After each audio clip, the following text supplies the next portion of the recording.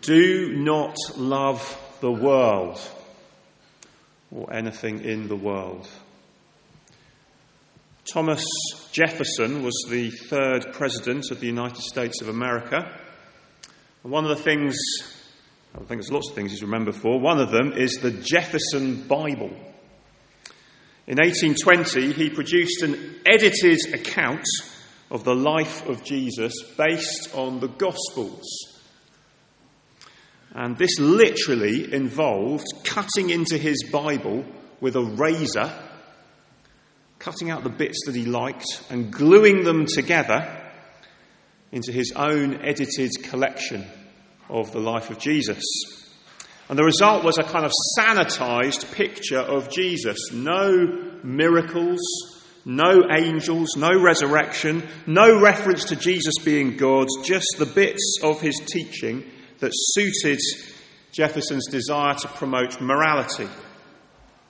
Now, most Christians instinctively find the idea of editing the Bible to keep just the bits that we like ridiculous.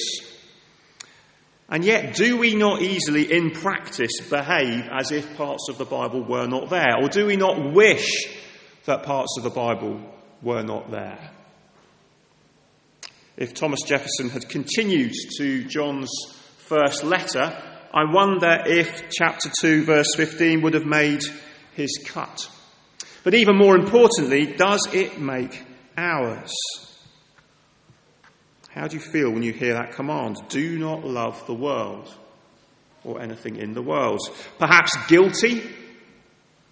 I fear that I do indeed love the world a little too much. Or confused? Well, because what does it mean anyway? Can I not love my family? The good things about my job, perhaps?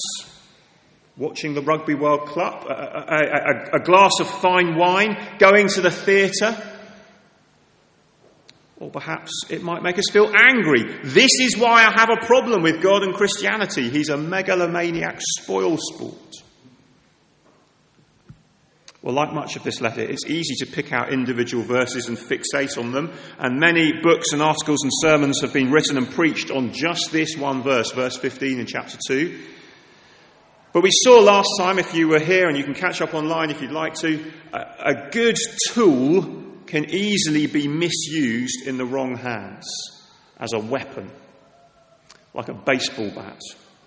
And verses like this can be kind of weaponized to burden us with guilt and leave us feeling wretched and hopeless. But John's overall purpose in this letter is to encourage genuine believers in Jesus to stick with what they already have and already know in Christ. He's not in the business of heaping hopeless guilt on followers of Jesus. So to understand what he's getting at in this verse, we need to take a step back and look at the whole reading that we heard. And the headings on the back of the pink notice sheet take us through the logic of these verses. You know the Father, so do not love the world, but love the Father and live forever. So let's see that step by step. First of all, you know the Father, verses 12 to 14. As you can see in the way these verses are set out in our Bibles, suddenly in the middle of the letter we have a change of tone, a change of pace, and we hit something like a poem. And there are a few things going on here. Some are more clear than others. There are repeated words and phrases. I write to you, dear children. I write to you, fathers. I write to you, young men. And then again, I write to you, dear children. I write to you, fathers. I write to you, young men. Now, the word for dear children is a term of endearment that Jesus used when he spoke to his disciples on the night before he died. So I don't think John is dotting between generations, children, fathers, young men. Dear children is him addressing everybody, and then he's sort of delineating fathers, young men. He's kind of, by doing that, addressing the whole church. He's saying, I'm talking to all of you. You are very dear to me. And I'm talking to all of you. And what he's doing is he's giving them the story so far that we've seen in John's first letter. Your sins are forgiven, he says. Can you see that verse 12? You know him who is from the beginning. That is God. You have known is the same as saying you know, really, in the original language. He's just saying you know God. You do know the real Father in heaven, as we saw in chapter 1, verses 1 to 4. You have overcome the evil one. You are strong. The word of God lives in you. You have overcome the evil one. Now, what a thing to say. He emphasizes, doesn't he? He says it twice.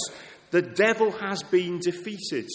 Remember, we saw at the beginning of chapter 2, if anyone does sin, we have one who speaks to the Father in our defense, Jesus Christ, the righteous one. And he is the propitiation for our sins. That's how the evil one has been overcome. This is the territory of the hymn before the throne of God above. When Satan tempts me to despair and tells me of the guilt within, upward I look and see him there who made an end of all my sin. Remember, it seems that these antichrist false teachers who've left the church have unsettled the Christians because they're claiming some special victory over sin and evil, a victory that goes beyond what Jesus has achieved. And John is saying, no, on the one hand, Jesus' death has already dealt with the problem of sin and death and the devil. And on the other hand, while the darkness is passing away, you will continue to sin. But you will be able to go to Jesus for forgiveness, to God through Jesus for forgiveness. That is the normal Christian life. Don't take your ongoing sin as a sign that somehow you haven't got it right, that you need more than what you already have in Christ. You've got it already. Stick with what you've got. Why then does John emphasize all these things in verses 12 to 14? Presumably because the Antichrist false teachers are saying things like, you don't know God like we do. He's saying, no, you do know the real God. They're saying, you can have complete victory over sin and evil if you come with us. No, he's saying, you already have that in Jesus through his death, so stick with him. Perhaps they're even saying, you have a dead faith because you insist on sticking with the Bible and the message of the apostles. It's a dead book. It's time to move on. God is speaking in new ways. Can you imagine them saying that? Maybe you've even heard people say that kind of thing today. John says, no, the word of God is living in you. If you stick with the word of God, the apostles' teaching about Jesus, then you know the true and living God. So stick with his living word. Don't let anyone fool you. You know the Father. So far, this is summing up what we've already seen in the letter. And that's because these verses 12 to 14 are a kind of turning point in the letter. And we need to do a bit of detective work here to see something about the structure of the whole book, which in turn helps us to understand its message. One thing you can't see in this particular translation is that John first says, I write to you, I write to you, I write to you, present tense, the first 3 times he says it. But then he actually switches in the second set of 3, end of verse 13 and onwards. He actually says, I wrote, or I have written to you, dear children. I have written to you, fathers. I have written to you, young men. And the reason that matters is because through the book, John says a number of times, I am writing to you. He tells us why he's writing the letter. But before these verses in chapter 1, he says, I or we write to you in the present tense, like in verses 12 and the first half of verse 13. And then after these verses, the rest of the times he says, I write to you, in the rest of the letter, verse 21 in chapter 2, verse 26, chapter 5, verse 13, they are in the past tense. Saying, I have written, verse 13, verse 14. Now, I think, oh, come on, what on earth is the significance of that? Well, in one sense, it's just a stylistic thing. It's quite right to just translate it still, I write. It doesn't change the overall meaning of it, but it does mark out a change in the section of the letter that he's in. He's moving from section 1 to section 2. Now, to us today, we think, well, what? I don't get that. That's weird. We're used to the Apostle Paul, who writes kind of logic. You know, it's logical, linear progression through his letters. This is true, therefore this is true, and because of that you better go and do this. And we kind of think, okay, I get that. But John is different. He doesn't write like that. His way of showing his progression of argument through the letter is to use these little signals that something's changed. Now, okay, section 1, section 2, does it really matter that much? Well, it helps us to understand what this letter is doing. Because you can see the first section of his letter, from the beginning of chapter 1 up to this point, the big idea is that God is light. And you get that straight after the introduction, chapter 1, verse 5. And then at the end of this section, he returns to it. The light is passing away, chapter 2, verse 8. And then we don't hear anything more about light and darkness at all in the rest of the letter. And the word that then features from verse 15 onwards is this word, world. Verse 15, do not love the world. And then it pops up again and again and again after that, right through to the end of the letter. And verse 17, like the darkness, the world too is passing away. Now, I wouldn't be surprised if that's a bit hard to kind of get your head round when you first hear it, but it's really just an aside to show us a bit of working and to illustrate the kind of thing any of us can do if we're trying to get into a book of the Bible to work out its message. It's about looking for repeated words and phrases. What is the author trying to get across to us? Look for the way that he writes. Look for the repeated words, rather than just sort of plucking out a random verse and reading whatever we like into it. Now, we're trying to understand what the author was getting at as he wrote this letter. And so he's sort of beginning a new section. He's saying, you know the Father. That's what we've established so far from the beginning of chapter 1. You know the Father. You confess your sin. You love the, brothers and sisters, as we've seen the last couple of weeks. You know the Father if you're a believer in Jesus. Therefore, as we move to the second half of the letter, do not love the world. So, that's the second thing we see. See it on the pink sheet. Do not love the world. Verses 15 and 16. What is he then getting at? Note, first of all, that John sees only two ways that you can love. He's often black and white, as we've seen before. And here he's saying, you either have the love of the world or you have the love of the Father. We saw last time that the love of the Father could mean the Father's love for us, God's love for us, or it could be like the love of coffee or the love of sport, our love for the Father, love of the Father. Do you see? And because he's talking about knowing God and doing God's will in verse 17 and in general who or what you love, it's almost certainly our love for the Father that he's talking about. You either love the Father or you love the world. Do you see? That's what he's saying in these verses. You can't love both. Okay then, well, what does he mean by that then? Well, he explains, verse 16. He unpacks what he means by loving the world. Is it everything in the world? Well, he says everything in the world, but then he says what he means by that. The cravings of sinful man, the lust of his eyes, and the boasting of what he has and does. And he says these things come not from the Father, but they come from the world. Now, we saw before he often works in threes. And very often with these threes, these triplets, the first thing is the headline, and the second and third thing explain or expand on that headline. So, dear children is then expanded into fathers and young men, we saw in verses 12 to 14. In chapter 1, it was, if you say you walk in the light, which expanded into saying, if you say you have no sin, and saying that you have not sinned. So now, do you see, it's another three. He's saying, don't love the world. What does he mean? Well, it's the cravings of sinful human beings. And he says the cravings of sinful human beings are lust and boasting. Lust and boasting.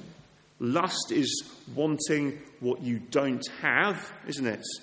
And boasting is gloating over what you do have. Do you see? What he's saying? So this is about materialism. This is what he's getting at when he says, do not love the world. And like a lot of this letter, it starts to feel very contemporary very quickly. What he says then when he's saying don't love the world is don't live for more and more stuff that you don't have. And don't boast and glory in what you do have. Now, of course, we live in a world where we can't avoid material things. And we know God is good. And we know the world that he made in the beginning, it was good. But as someone put it, the issue with coveting and lusting and boasting is not when we own stuff. That's not the issue. We can own stuff. The problem is when stuff owns us. Do you see the difference? The issue is not really what I do or don't have. You could be rich or poor. The issue is when either want or plenty possesses us and becomes the thing that we must live for and satisfy. And actually not having enough can be a burden on us, and having too much can also have that same possession of us. Do you see? Both are a problem. So as we said before, can't I love my family? Can't I love the good things about my job? Can't I love watching the Rugby World Cup? Can't I love a glass of fine wine? Can't I love going to the theatre as well as loving God? Well, Augustine of Hippo summed it up very helpfully. He said this: "He loves thee too little who loves anything together with thee, which he loves not for thy sake." He loves thee too little who loves anything together with thee, which he loves not for thy sake. Do you see what he's saying? If we love things which are not God as an end in themselves, that's where the problems begin. Because we're loving them instead of God. We sin when we do that. But if we receive what our loving Father has created as a gift from his hand with thankfulness and joy, then we honour our Father. The issue with stuff, with material possessions, comes when we believe the lie that more money, more possessions, a better car, a better house, better stuff will actually make us happy, will make us important, will make us secure, will make us rich. Because the thing about wealth and the thing about riches is they appear to give us everything we need, when the only one who can ever give us what we actually most deeply need is God. And aren't we such fools when we go after wealth as an end in itself? Because life is like a big game of Monopoly. You know, you go round and round, and some of us do better than others, and there are winners and there are losers, but in the end, it all goes back in the box. And actually, we go in a box as well. Now, hopefully, if we're Christians, trusting in Jesus, none of this is new to us.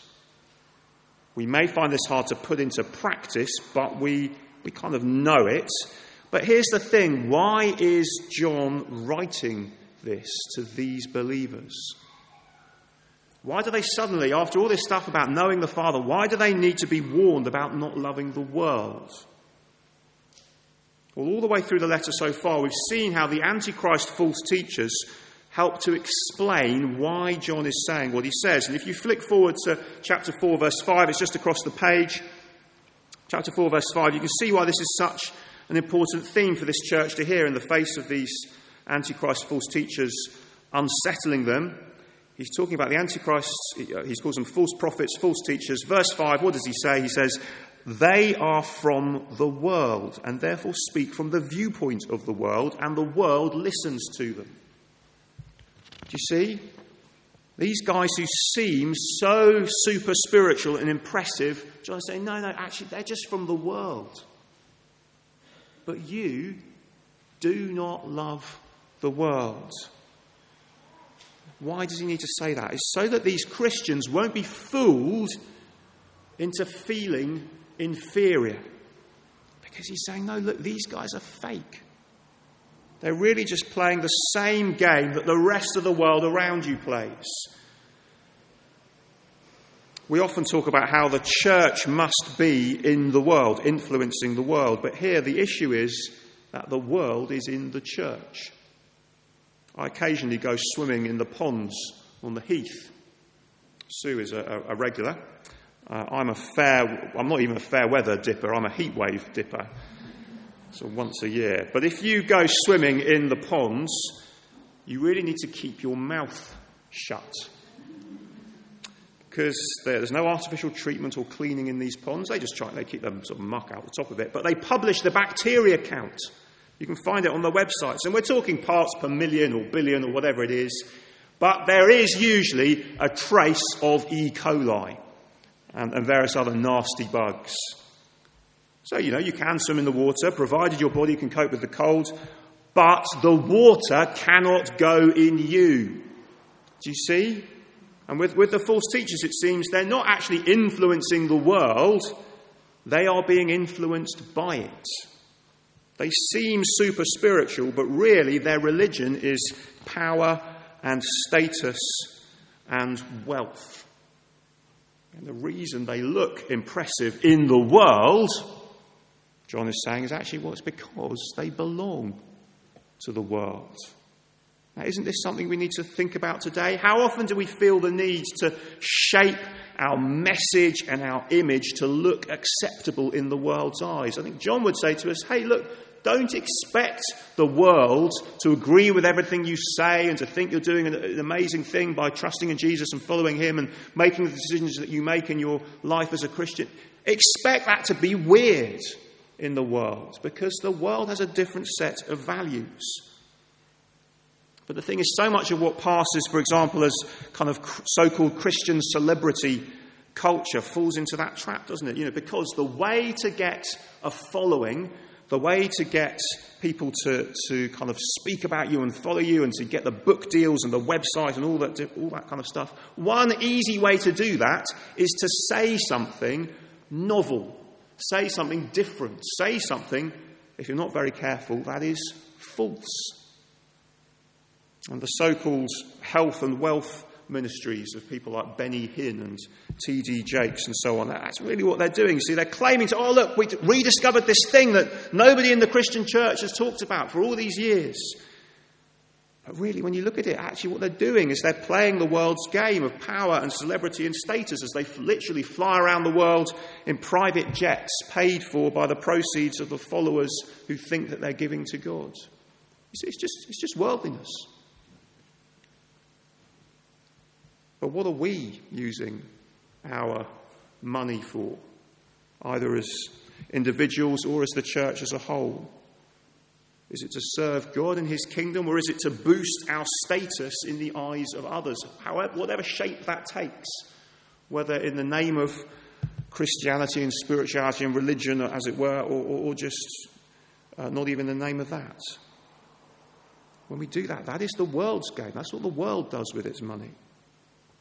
Now, it goes without saying that many people are incredibly blessed in Hampstead. And we as a church are, with this incredible building and the resources that we have.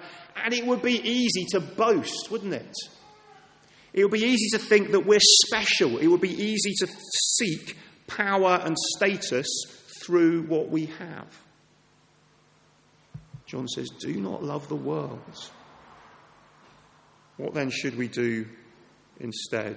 He says, finally, very briefly, he says, love the world and live forever. From verse 17, the world and its desires are passing away. The game of Monopoly will end and everything will go back in the box. But whoever does the will of God lives forever. And the word for lives is the same as the word for abiding, for staying, for remaining. It's the language Jesus used when he said, he was the vine, remain in me, he said, and you will bear fruit. See, this isn't just about life after death, pie in the sky when you die. This is about saying you only really start to live when you find life in Jesus Christ. Life that starts now and continues and improves even through death. And if that's something that you personally have not yet discovered for yourself, that is an invitation that is open to you even today, to trust in him, to say no to going the world's way and yes to going the way of God by trusting in his Son, Jesus. Any of us can do that. But this language of living, of staying, remaining, abiding, it's also the language of staying as opposed to going. You see, and we're going to see, next time we're going to see the Antichrist false teachers have gone. They've departed. But no, you stay. And you stay by staying in Jesus. You stay by sticking with Jesus, who reveals the real God to us. You stay by sticking with Jesus, who you find in the word of the apostles in the Bible that we have today. and you stay by doing the will of God. It's the equivalent of loving God from earlier in the verses. He can't mean do God's will perfectly, as if now the standard is 100%. Do the will of God, you can live forever. No, we've seen, if you say you have no sin, we deceive ourselves. But this is about saying, no, out of the two, am I going to go God's way or am I going to go the world's way? Which way am I going to commit? And followers of Jesus are those who say, no, I want to go his way, not mine, not the world's. And the thing is, it is very difficult to love the world when you are consumed by the love of God. It's very hard to be selfish when you are gazing at the cross. It's very hard to feel hard done by when through the cross you see the love of your Heavenly Father. The 17th century minister John Owen, in his book Sin and Temptation, said this. He said, when someone sets his affections upon the cross and the love of Christ, he crucifies the world as a dead and undesirable thing. The baits of sin lose their attraction and disappear. Fill your affections with the cross of Christ, and you will find no room for sin. See, the way we grow in our willingness and our ability to say no to loving the world and yes to loving God is to keep going to the cross. That then will be how we avoid simply cutting out and ignoring these challenging verses, as we thought about at the beginning. And we'll do that because we've found something and someone even more beautiful and wonderful and lasting than the world can ever offer. So, do not love the world, and do not be fooled by those who do. Let's pray.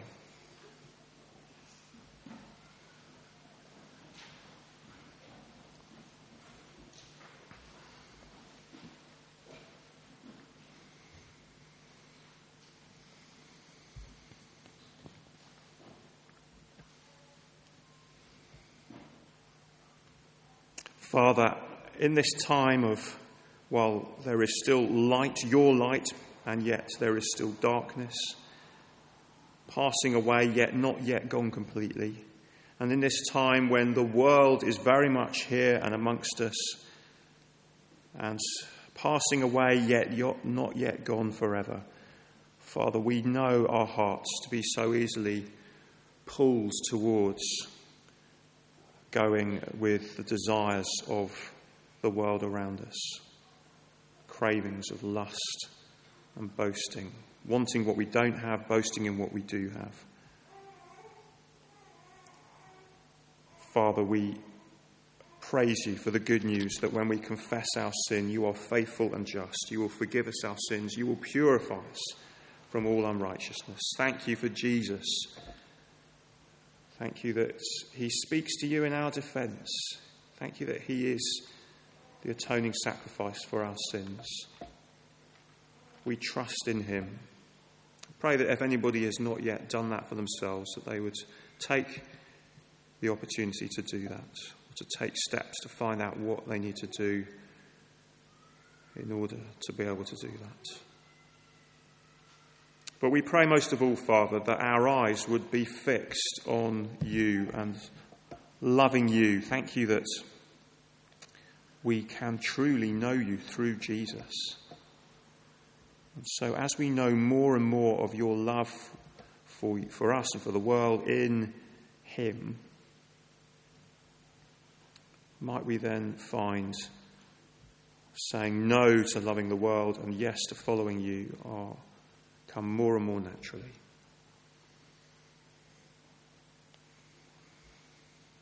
And might we therefore not be fooled into thinking that we're missing out, but know with confidence that if we have Jesus, we have everything. And so we pray in Jesus' name. Amen.